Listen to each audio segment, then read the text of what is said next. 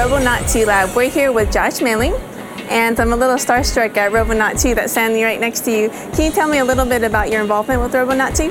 Well, I'm the lead mechanical engineer on the project, so that basically means I'm responsible for a lot of the structural design and mechanism design.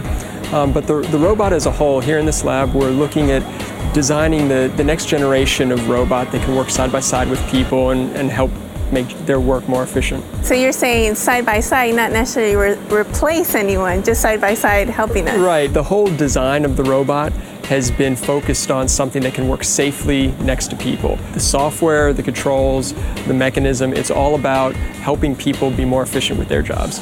Robonaut 2 looks like a human torso. Why is it set up like that? If you have a human robot, it can use the same tools that a human can use.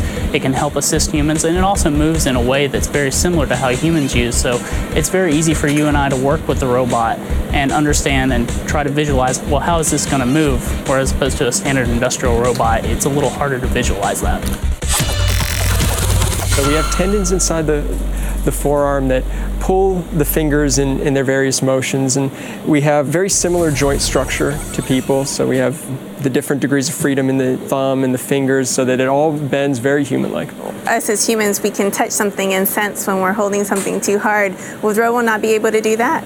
Well, that's actually one of the main advances we've gone after in this robot is that sensing ability, especially that sense of touch. So throughout the robot's hand, we have various sensors that can give you a feel of the forces that you're exerting on the environment, the sense of touch of the things you're picking up, and that really allows it to take that next step towards doing those human tasks that you do basically by feel.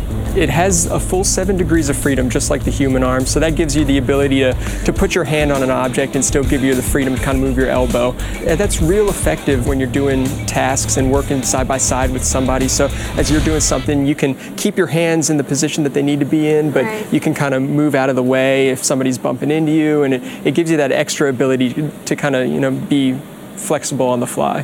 What about the head, I guess I would call it? Can it see anything? We have cameras built into the head, and it really is a powerful place for a camera platform. There's a reason why our eyes as people kind of focus in best on this work surface between the intersection of our two hands. And so we followed that same design structure with the robots. So we have cameras mounted right where it makes sense for them to see what the hands are doing. Really, when you're looking at tasks that you want to automate, the 3 types of tasks that are primed for automation are applications that are dull, dirty, or dangerous. These are the kind of things the kind of environments that you don't really want to put a human in. These are the kind of things that robots can assist us with and really help make our jobs easier and safer. Well, so there are a variety of different control methods you could use with the robot. One of them is somebody using a joystick or virtual reality equipment to move the robot through motions.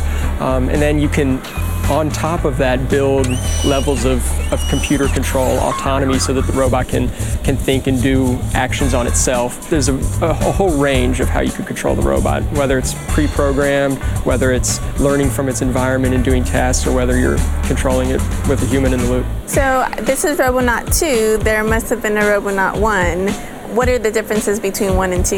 In Robonaut 2, we've gone for faster actuators. It's about 4 times faster. It's a little bit stronger, but the real advances are in the dexterity and the sensing. So especially in the hands, it moves a lot more human-like. It can make better grasps, and it has a variety of different sensors, so it can better learn about its environment, not just through the cameras, but also through its sense of touch.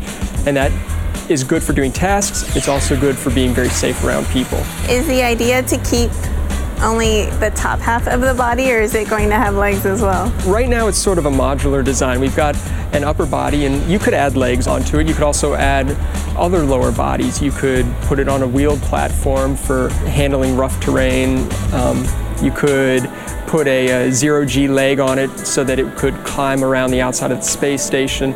It basically leaves options open for different lower bodies for different operations.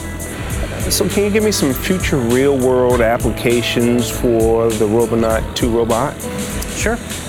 We see a lot of technologies from this robot being applied to our cars and also in our plants, and really just the idea of humans and robots interacting safely and working together to do a better job. wherever we're sending people, wherever we're trying to perform some science or do some work, whether it's on the space station or on the moon or Mars or wherever we might go, we're looking to take the robot and assist in those types of missions.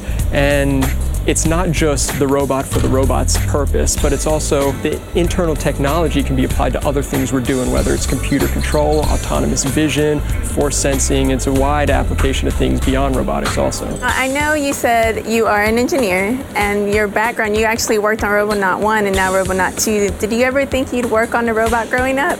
Well, I think that was probably maybe always a dream from the time when I was playing with Legos as a kid, but I mean, it's hard to imagine a more exciting job. It's really like big kid Legos, right? You're watching NASA Edge, an inside and outside look at all things NASA. Can I get one of these at Best Buy?